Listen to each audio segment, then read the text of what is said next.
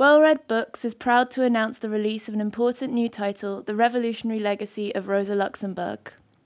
Rosa Luxemburg has often been misrepresented as an opponent of the October Revolution, standing for some sort of softer, anti-authoritarian Marxism as against that of Lenin and the Bolsheviks. In this book, Marie Fredriksson sets the record straight. Examining her ideas on the basis of what she actually wrote, the book reclaims Rosa Luxemburg as the revolutionary she was. You can order the book now from our website, wellreadbooks.net, for only $12.99, and you can get free shipping till the end of March with the code ROSA1871. Hello everyone, and welcome back to Marxist Voice, the podcast of socialist appeal. For this week's episode, we have a talk by Joe Attard on the situation in the USA and the Biden presidency. The deep crisis of US capitalism has caused the myth of Joe Biden to unravel, exposing him as the hapless stooge that he is. Biden's so-called transformative promises lie in tatters. Divisions are festering inside the Democratic Party, and the cost of living crisis is deepening in the US, where we've also seen a mighty awakening of the industrial struggle. With all of this considered, Biden's chances of securing a Democratic majority at the midterms this November look less and less likely. As Joe explains, the political crisis is only set to deepen, and class struggle is on the order of the day. So without further ado, let's get started with this week's episode of Marxist Voice. Now, I have to admit, when I was asked to write this lead-off, I puzzled to myself, how on earth can I make Joe Biden interesting for 45 minutes? Arguably the most tedious man in politics, with the possible exception of Keir Starmer. But really, the grey, doddering stooge of Joe Biden is an embodiment and a reflection of the senile decay of US capitalism. If you remember, when Joe Biden won the US presidential race last November, there was a sigh of relief all over the world after 4 years of Trump's racist fire and fury. But it has to be said, the loudest sigh went up from the ruling class, because the madness of the Trump presidency was a colossal disruption to world trade, to world relations, but most importantly, to the legitimacy of the US capitalist system.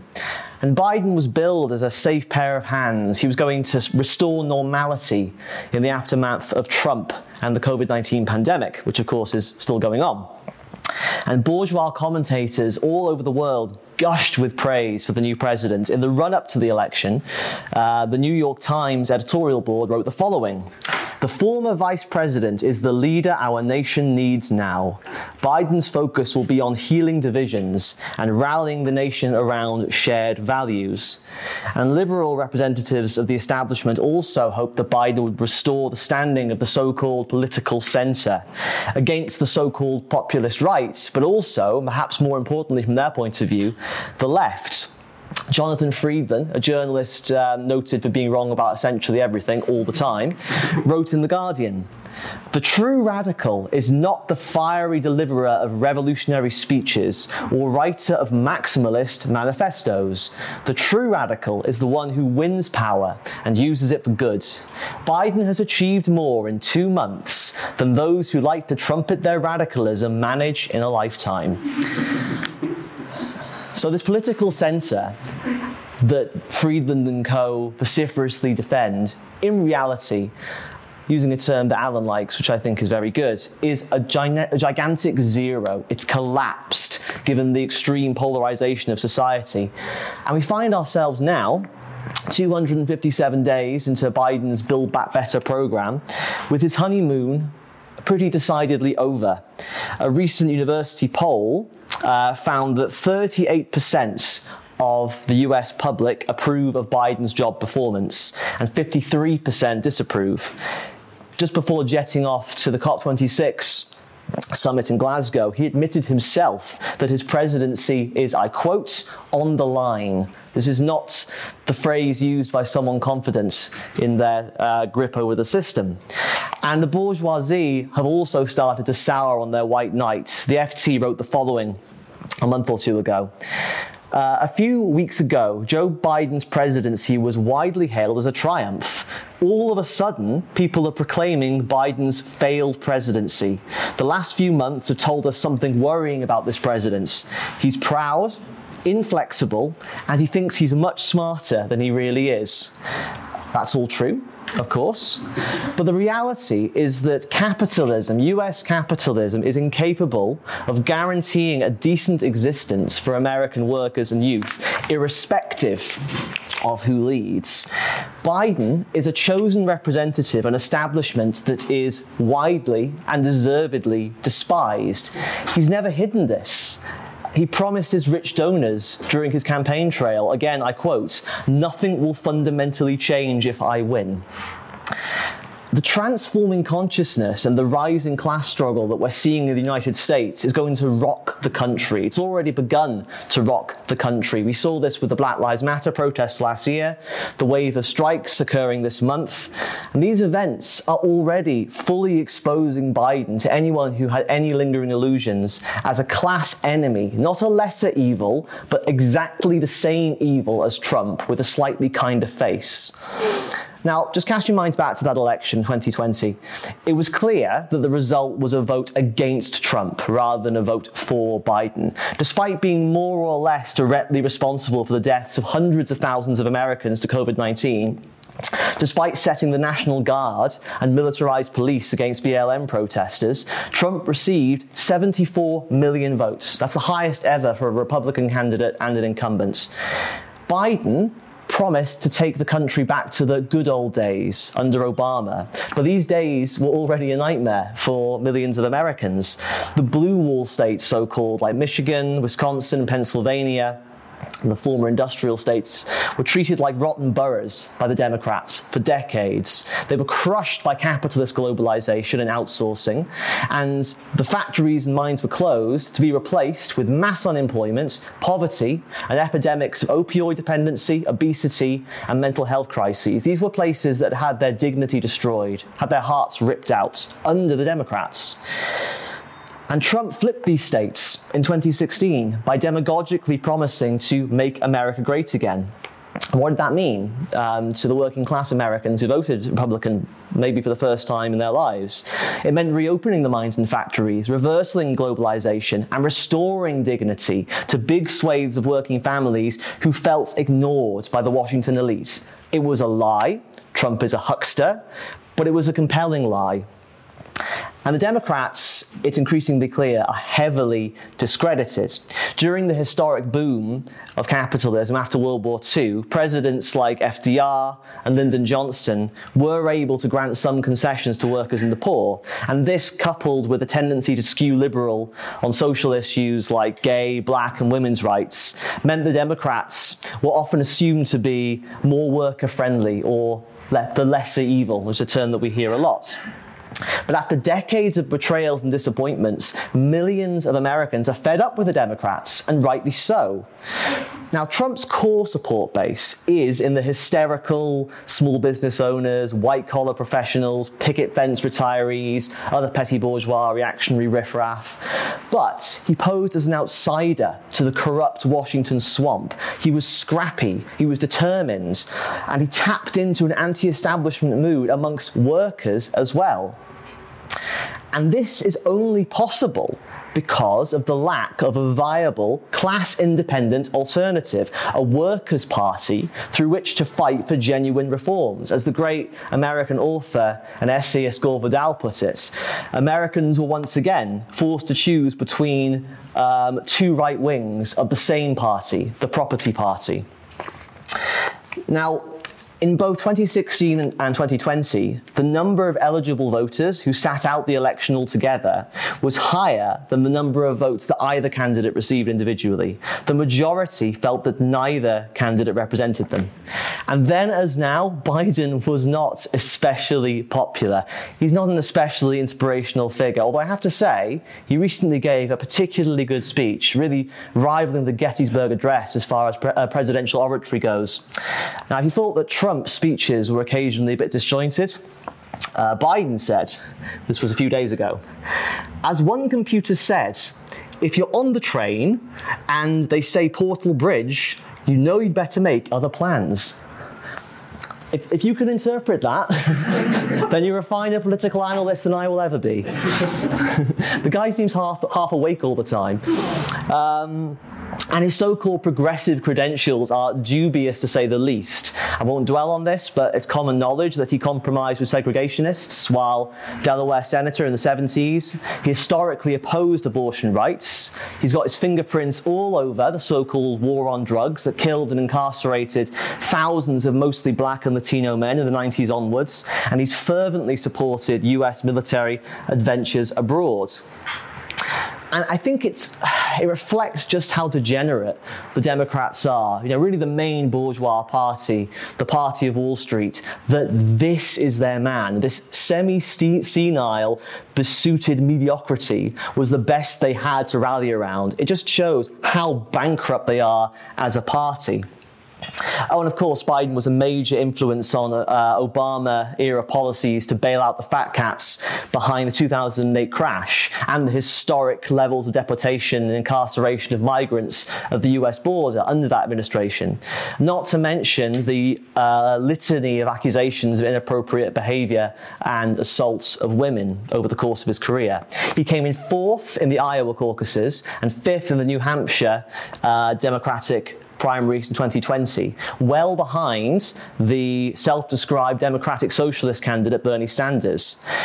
The ruling class knew at that moment that they needed a reliable puppet to rally behind, especially faced with the danger of Sanders, who, at least in words, called for a revolution against the billionaire class and seemed to be on track for winning the Democrats' ticket.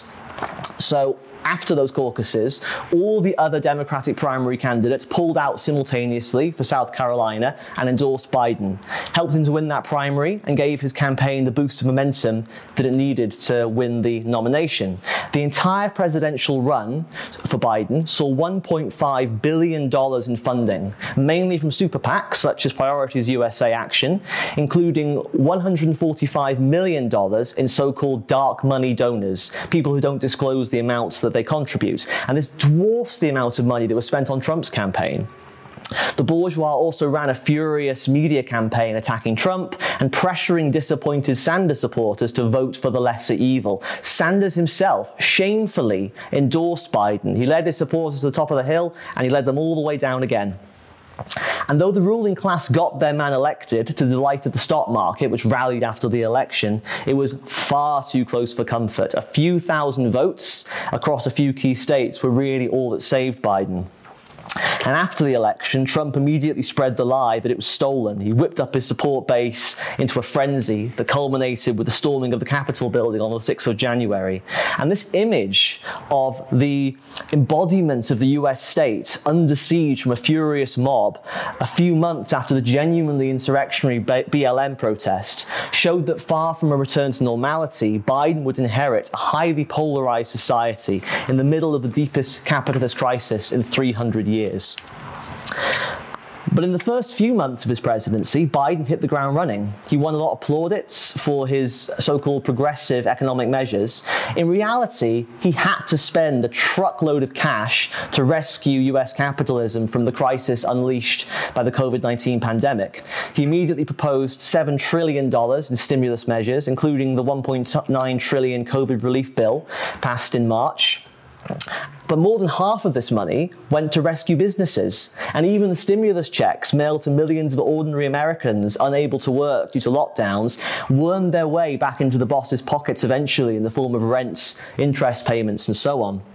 And the motive behind this spending, Biden's so-called Build Back Better plan, isn't altruism, and it's certainly not communism, as the Republicans seem to think, and some Democrats too.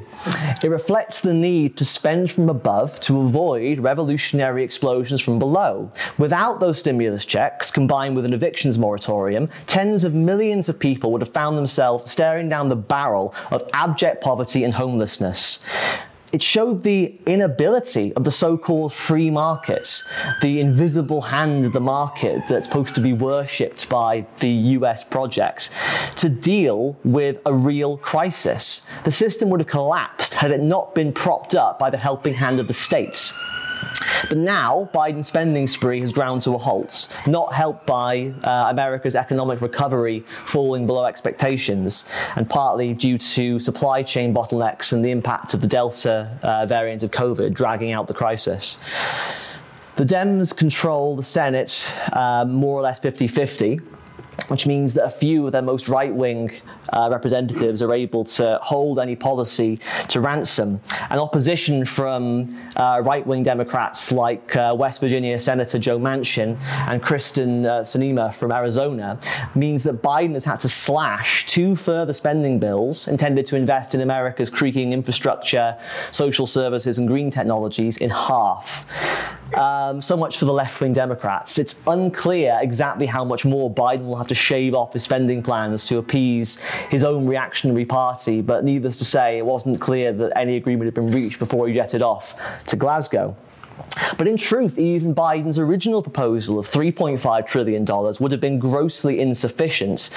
And because there are no free lunches under capitalism, the unprecedented spending he's carried out so far has created a mountain of debts, and it's raised the spectre of inflation. About $10 trillion in total was pumped into the US economy last year. And in August this year, the public debt of the USA was around $28.43 trillion. Forbes predicts within a few years, by 2029, it could reach 89 trillion. That's a debt to GDP ratio of 277%. This is dynamite in the economic foundations. And the super loose fiscal policy of the Fed since 2008 went into overdrive in 2020 when an ocean of cash had to be printed and billions borrowed to fund COVID response measures, and predictably the inflation index rose to over 5% this month. And this is taking a huge bite out of ordinary Americans' wallets. In August, real personal income was below the pre-pandemic level of February 2020. This is not a recovery. No one feels this as a recovery, even if in real terms you could argue that it is a small recovery. And like a junkie, like a drug addict, going cold turkey could be fatal for US capitalism. Any attempt to tighten the money supply by raising interest rates could push the economy straight back into recession. So Biden's attempt to spend his way out of a hole on a capitalist basis has already come back to bite him. Keynesian spending cannot resolve this crisis. Only a massive program of expropriation, nationalization, and investments under a democratically planned economy could do that. And obviously that's not on the agenda for Joe Biden. Now, in terms of foreign policy, it's still America first. Let's be very clear about that, just with a slightly more polite veneer. Biden is still a loyal defender of the interests of US imperialism, which is drenched in blood from head to toe. For example, he reiterated his long-standing support for Israel's right to self-defense after the IDF launched a series of deadly airstrikes on Gaza in June. And he's maintained the vicious economic sanctions on Cuba, including all the new measures introduced by Donald Trump. But unlike in the past, Biden can't always rely on the US's military might to pursue his interests. So he's increasingly using economic and diplomatic warfare, tariffs, trade alliances, and what amounts to the export of unemployment. And this is actually very similar to Donald Trump's approach, just without the angry, scary Twitter posts. The relative decline of US imperialism means an unavoidable clash with rising powers like China, with whom the US now has a 70% trade deficit. But the damaged standing of the US on the world stage makes even these forms of so-called soft power harder to wield.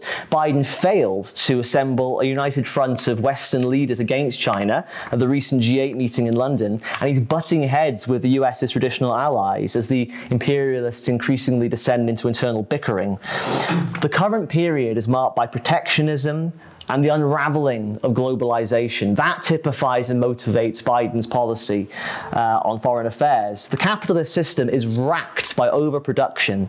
So beggar thy neighbor economics and narrow national considerations are coming to the fore.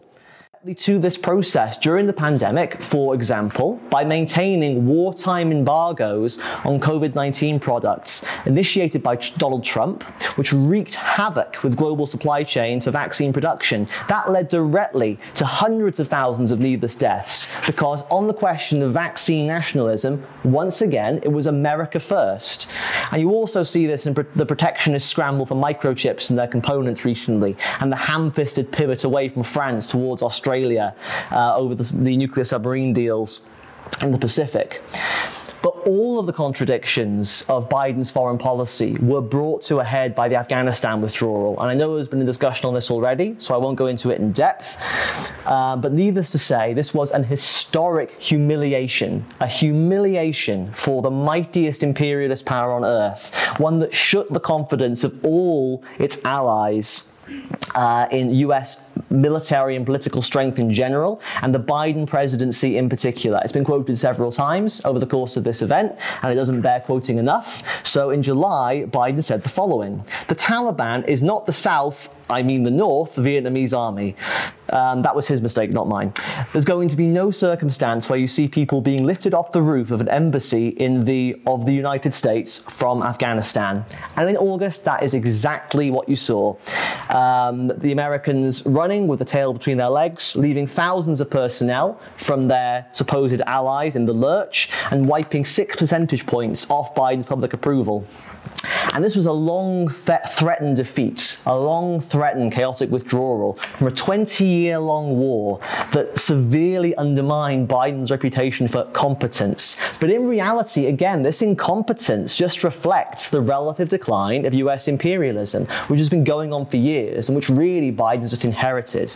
Now, we shouldn't overstate this. The US is still the world's foremost military and economic power, but it can no longer impose its authority in the world at will. Biden basically has inherited an empire in decline.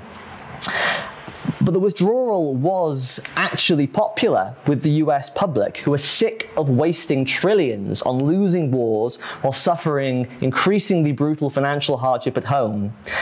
And this is also a factor in the changing strategy of the US ruling class. They can't count on domestic support for foreign wars just by whipping up jingoism anymore. I saw a tweet recently which captured this mood. I apologize for the colorful language, and this is actually all written in capital letters, so you have to imagine that. "The feds take 25% of my fucking paycheck. I don't want you to spend it on making little Palestinian kids into skeletons. I just want fucking healthcare." And I think that attitude really reflects a changing consciousness in the US public. The American dream has become a cruel joke for working people. The economy and society have been totally dislocated by the pandemic, which directly caused 750,000 US deaths so far. That easily surpasses the total who died in the 1918 flu pandemic. And across the country, life expectancy has plummeted by nearly 2 years. That's the sharpest decline since 1943. But while COVID was the trigger, it wasn't the cause for this crisis. US capitalism has never really recovered from the crisis that began in 2008, which at root is a crisis of chronic overproduction. Even before 2020, nearly 80% of Americans were living paycheck to paycheck. And during the pandemic, GDP in America contracted at a 3.5% annualized rate. That's the biggest fall since 1946. 35% of households with children suffered from food insecurity, and 5.3 million more Americans now remain out of work than in February 2020. Again, so much for the recovery. As of June this year, 10 million renters and over 2 million homeowners are behind on housing payments. Biden promised a return to normality, but he's running headlong into the limits of the capitalist system in this state of crisis. Within his first few months in office, he'd already walked back on a whole host of promises to struggling and desperate working class Americans. He dropped the $15 an hour minimum wage, despite inflation gobbling up wages, and he's dropped his pledge to forgive student debt. The moratorium on evictions has ended, meaning 750,000 households could be evicted across the country before the end of the year. And despite the pandemic making an unanswerable case for free, universal healthcare, Biden has fallen decisively on the side of Big Pharma in rejecting so-called single payer. And despite the Democrats and Biden's woke credentials, the situation for the most oppressed layers of society hasn't improved one jot under their watch. The recent Texas abortion ban, approved by the Supreme Court, was basically met with a shrug by the Democrats. Yeah, that's not great. Don't know what we can do about it, was more or less their attitude. And despite cheap words of support from BLM, The police killings of black people haven't even slowed under Biden's presidency, because ultimately the problem lies in the racist, oppressive nature of the bourgeois state itself, which Biden and the Democrats both represent and defend. And far from ending Trump's brutal border policy, the Biden administration arrested 170,000 migrants at the border in March alone. This is the highest number of any month in 15 years. Biden hasn't closed the camps. He's just recast them as holding facilities. They're exactly the same. You've got kids crammed in there, facing the danger of infection from COVID, denied amenities like toothbrushes. It is exactly the same policy. And earlier this year, Vice President Harris, Bay Harris, gave a blunt warning to prospective migrants. She says, "Do not come. Do not come. The United States will continue to enforce our laws and protect our borders." And that was reconfirmed recently by images of US Customs and Border Protection officers on horseback whipping Haitian migrants fleeing a country racked by turmoil after the assassination of their president. In short, Biden's mask has already fallen. Any illusions that this new presidency would fundamentally improve the lots of working class and oppressed people have been shattered. And we're increasingly seeing a change in consciousness, a sea change in the USA. Disillusionment and anger at the system are the order of the day, and a desire for an alternative are on the order of the day. A full 10% of the US population took part in the BLM protests last year, and 54% believe that burning down the police precinct in Minneapolis was justified. This was an act of insurrection that the majority of the US public supported as justified. Now, of course, that movement was sparked specifically by police violence against black people, but it became a point of expression for a much more general, simmering rage at the rotting state of society. And this is a mood that affects the young, the new generation in particular. One poll found that 54% of Americans between the ages of 18 and 24 view capitalism negatively, and 52% view socialism positively. So when Biden says, and I quote, pardon me, "I don't think 500 billionaires are the reason we're in trouble. The folks at the top aren't the bad guys," he's utterly out of touch with the real mood, especially with the likes of Jeff Bezos taking a rocket to space, at the same time as millions of Americans suffer from disease, poverty, insecurity, and precarity. Now, Biden launched a feeble attempt to capture some of the zeitgeist with his 23% billionaire tax on incomes on 800 of the absolute richest people in the states. But that was only in turn because the Democrats blocked an attempted rise on corporation tax. And the same Democratic senators blocked this billionaire tax. They said it was too radical. A 23% income tax on 800 of the biggest fat cats was regarded as too radical by the so-called left-wing party in the USA. One unnamed party donor commented on this: "What are we, socialists?" And this shows where the loyalty of the Democrats lies. It's the polar opposite in its outlook to the resentful, anti-rich mood growing in society. And we saw this mood begin to express itself on a mass scale during the Sanders campaigns of 2016 and 2020, powered by millions of enthusiastic, mainly young people, and small individual donations rather than the big business backers and super PACs who threw their money at Hillary and Biden. And now, this month, Striketober, the great sleeping giant of the US labor movement is starting to awaken after a long period of dormancy. A major turning point in this was the 2018 strike by 35,000 teachers starting in West Virginia, and that was followed by a historic strike in General Motors in 2019. The pandemic cuts across this uptick in labor struggle for a period, but we're now seeing a huge wave of industrial action relative to the last period, with 100,000 workers in the States voting to authorize strike action across a range of different sectors. A whole sweep: healthcare, construction, carpentry, coal mining, media and communications, food production, and so on. Now, these workers accepted huge sacrifices during the pandemic for the good of the nation. They were forced to choose between their work and their health, or otherwise scrape through on government handouts. And they're angry at the utter reckless incompetence of their ruling class. They're not prepared to accept the continuation of extreme exploitation, following what were meant to be temporary, exceptional circumstances, especially when the rich have added $2 trillion to their wealth over the course of a pandemic.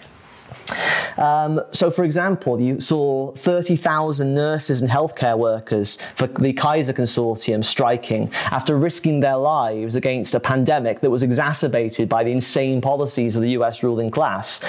3,600 healthcare workers died directly from COVID during the pandemic, and many spent 2020 in a blur of 24-hour shifts, struggling from staff shortages as people abandoned the profession, totally burned out.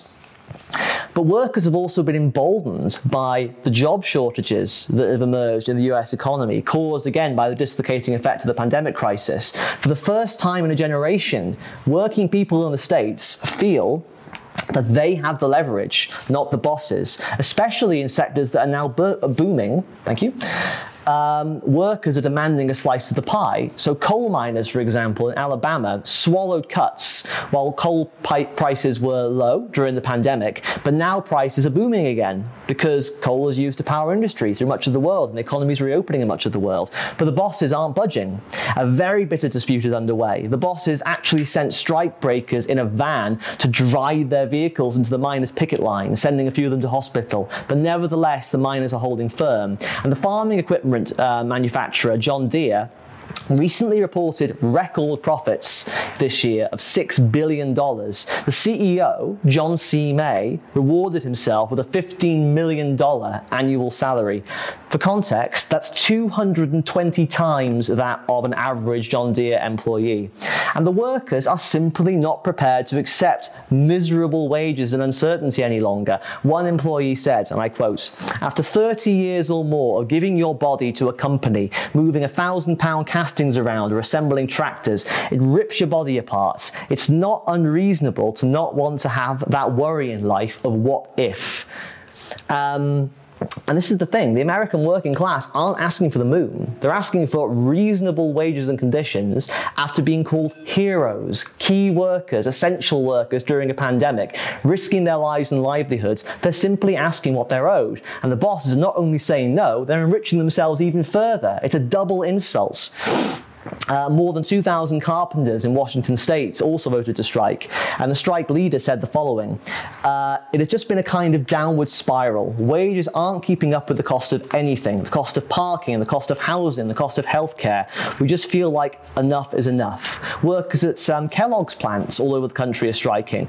Now, if you're like me, cereal kept you alive during the pandemic, or at least it was a key part of your diet, and cereal sales went up massively last year, and the boss's profits also went up by more than 8% in 2020 for Kellogg's. But rather than sharing those gains, they're attacking workers. They're threatening to sack workers, and they're attacking pay and conditions.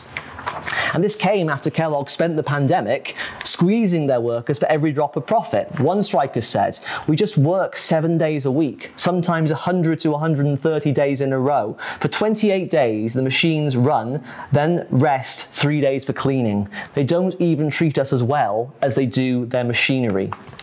I really enjoyed the session on Marxism and cinema the other day. Has anyone ever seen the movie Network? It's one of my absolute favourites. And there's a bit where this furious, overworked news anchor, Howard Beale, has a mental breakdown on stage. And the thing he says reminds me of the attitude of the American workers today. He says that he's mad as hell and he's not going to take this anymore. And that's the American working class. They're mad as hell and they're not going to take it anymore. And this militancy is also bringing the new grassroots into conflict with the old layer of union bureaucrats who are doing everything they can to sell out and hold back these struggles. The carpenter union tops ended their strike with a rotten deal a few weeks ago, despite opposition from below. And we heard in a previous session about how the IATSE tops narrowly averted the biggest Hollywood strike since World War II. Now, a rank-and-file striker said correctly of this, the union leadership has taken on this market share philosophy over the years, and it's basically come to see itself as a labour broker, not a labour union. That absolutely typifies the attitude of the union leaders in the US in the past. The AFL-CIO has 12.5 million members and around 500 labour councils. This is the biggest trade union confederation in the States. And it's increasingly seeing an influx of younger, more radical layers of class fighters. It potentially wields enormous power, but the union tops see their role as negotiating deals behind the scenes with the bosses and leaning on the working class to make sure they keep their struggle in safe channels, working hand in glove with the Democratic Party to do that. But there's a sea change again. Grassroots members of the UAW Automotive Union and the Teamsters are fighting to push their unions in the direction of radical class struggle politics. They're trying to elect left-wing leaders, and they're demanding democratic accountability from those leaders. And this is only the beginning of the beginning. Unionization is still low in the USA. But there's the highest level of public support for unions in decades, around 60-70%. And the Democrats and Labour leaders feel the way that the wind is blowing, and they're desperate to get out ahead of this radicalizing energy, which explains Biden's declared support for Amazon workers and the PRO Act, which was intended to make it easier for workers to unionize and strike, although it probably won't pass, and he knows that. It's a diversionary tactic, basically.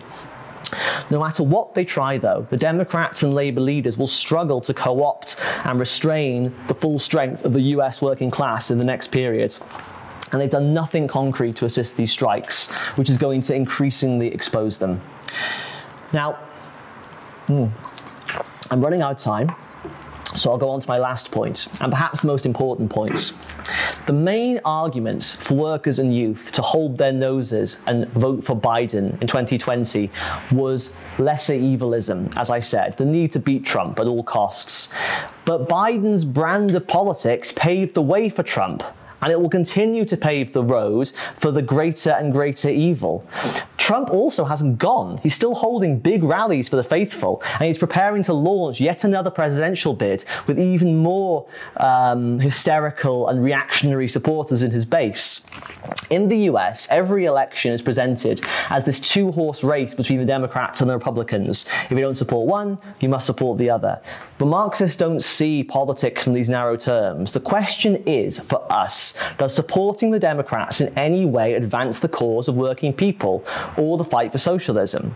For us, politics is not just elections. Politics is the struggle between class interests. And based on all I've said, the Democrats and Biden are clearly agents of the bourgeoisie. They're enemies of working people. They represent a dead end for the left.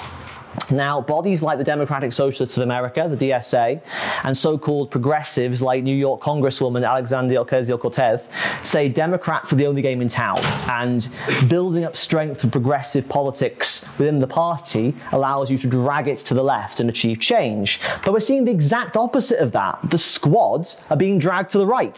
For example, AOC recently voted for continuing to fund Israel's Iron Dome, despite speaking against it, and you've got that shameful display of Ilhan Omar calling Margaret Thatcher her idol during a Channel 4 interview. These people aren't even left reformists, they're left liberals at best. And by tying themselves to the Democratic mast, Sanders, the DSA, AOC, the squad share responsibility for their failures. They're discrediting themselves amongst radical layers. I wish that I had it to hand. There's a fantastic quote from the campaign manager of a so-called radical DSA Democrat who's running for Buffalo mayor. And the campaign manager was basically asked why she's dropping her rhetoric about defunding the police. And he says, well, you know, when she was an activist, she had to speak truth to power and take on oppositional language. But now we're looking at a serious run for a serious political position. And you need to have a more level-headed and intelligent approach. Basically, you can be a radical until you actually stand to win power on the Democrats, then you have to ditch it to play grown-up politics. That's the attitude of the DSA. Some left reformist or reformist pundits internationally, in Britain, commented positively on Biden choosing to allegedly embrace the left rather than fighting them or trying to destroy them, as Starmer has done in the British Labour Party. So James Medway, another man famed for being wrong about most things, and a former economic advisor to Jeremy Corbyn, said the following: Biden didn't win from the moderate centre and then shift to the left. He took on important parts of the left programme and deliberately built the left into his coalition. Labour's own moderates and centrists should once again look to America for guidance. It's the voice of Corbynomics right there. So, a few things. Firstly, Labour, the Labour right recently lost control of the party. And they know that, and they're desperate to crush and make an example of what remains of the left and the Corbyn movement. Actually winning elections is a secondary concern to them. If he thinks that's explaining their behaviour, he misunderstands what's going on. They want to destroy the left in the party.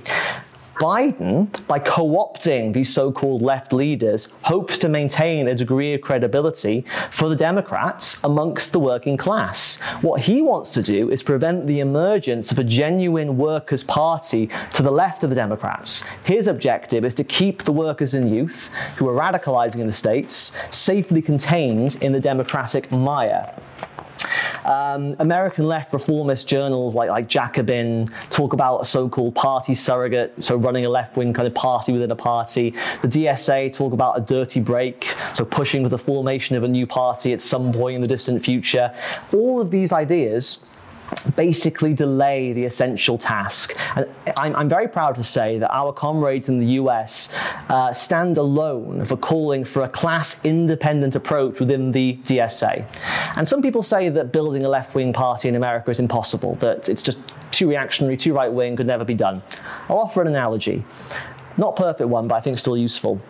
Britain in the 19th and early 20th century had two conservative liberal parties that took turns in power, the Tories and the Whigs, both ultimately representing the interests of British capitalism. But the formation of the Labour Party out of the trade union movement soon swept aside the liberal Whigs as workers in their millions found their aspirations better represented through a party of their own. Now, despite Labour's current rotten leadership and its history of betrayals, this was a massive step forward, and no one really saw it coming, and it happened very quickly. The Whigs were relegated to third place in the matter of a decade or two. And such a development in the States would finally offer the possibility for a class-independent worker struggle in the political field in the US. And if that were to happen, Marxists would get stuck in. We'd enthusiastically participate. We'd agitate for a socialist solution to the dire problems of working people within a workers' party. We'd agitate for a transitional program demanding a genuine living wage tied strictly to inflation, for healthcare, for education, funded by expropriating the biggest American companies and billionaires. And such a party could already have existed. It could have been started by Sanders in 2016. There was huge momentum behind Sanders' campaign, and there was a cross-section of Trump supporters who also had a degree of respect and support for Sanders. Let's be clear about this, comrades. I don't mind saying this. Trump, in a distorted way, represented something potentially progressive, a rejection of the establishment, a rejection of the status quo. He sold it with lies, and he himself is an arch reactionary, but the only reason he was able to do that is because working class Americans were jettisoning support for the status quo.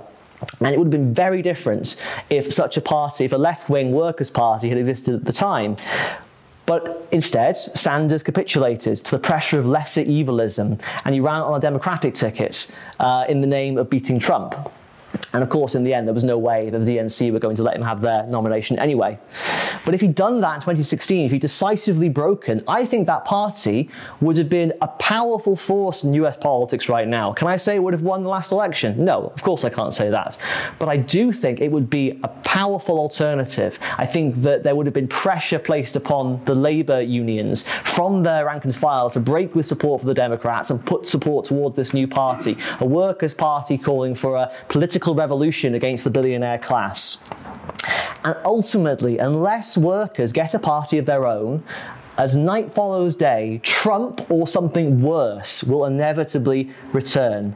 A workers' party coupled with this radicalizing labour movement led by fresh elements could have been a decisive factor in, for example, the Black Lives Matter movements. It could have reached out to those activists on the ground. It could have led them into a revolutionary class struggle against the entire rotten, racist, decrepit capitalist system. It could have given it political oversight and representation. It could have given it a programme rooted in the working class. It would have given workers a voice and young anti-racist activists a voice in Capitol Hill, helping to build and generalise their struggle all across the country. This strike now, if a workers' party existed in America, it could provide direct political support to that strike. It could agitate for it in the political field. It could provide workers with the kind of ally in the political field that they have never had in US politics. And all those opportunities were squandered because the likes of Sanders and the squad didn't have the courage and conviction and trust in the working class to make that decisive break with the Democrats. All right, I'll finish now. The US is the most important country in the world from the perspective of class struggle. I don't mean that it's the best country, I don't mean it's the nicest country, I don't mean that it has necessarily the most radical working class at this time, but it's the mightiest economy. It's the black heart of world imperialism, and it has a very powerful and developed working class. And the main task of workers and youth in the belly of the beast of world imperialism is to fight a fierce struggle to turn their unions into fighting organizations and to win a party of their own. We're facing an incredibly tumultuous period in US politics. And ultimately, in the end, it'll be the ideas of Marxism and socialist revolution that will be decisive in determining the destiny of the American working class. I'm delighted to see the incredible turnout at our recent US Congress, for example. There's been huge gains made over the last period by our US comrades, and they've been the ones arguing consistently for a class-independent, class struggle approach based on Marxist ideas. And I'm sure that growth will continue. I have faith that the tide of history is turning towards us. The fact that the White House had to release a document explaining why Marxism is wrong, why socialism is wrong, shows the ruling class is paranoid about the influence of Marxism. That explains all the propaganda about the influence of Marxism in schools, at football games, and the Super Bowl. It shows that they fear our ideas, and they're right to fear ideas. They're right to fear our ideas. Because the future is with us. The future is with a socialist struggle to transform the USA into a socialist country, despite the worst fears of Donald Trump and Joe Biden. Joe Biden is no friend of American workers and youth. He's our class enemy. We can rely on no one but our own forces, comrades. So for socialist revolution in the US of A.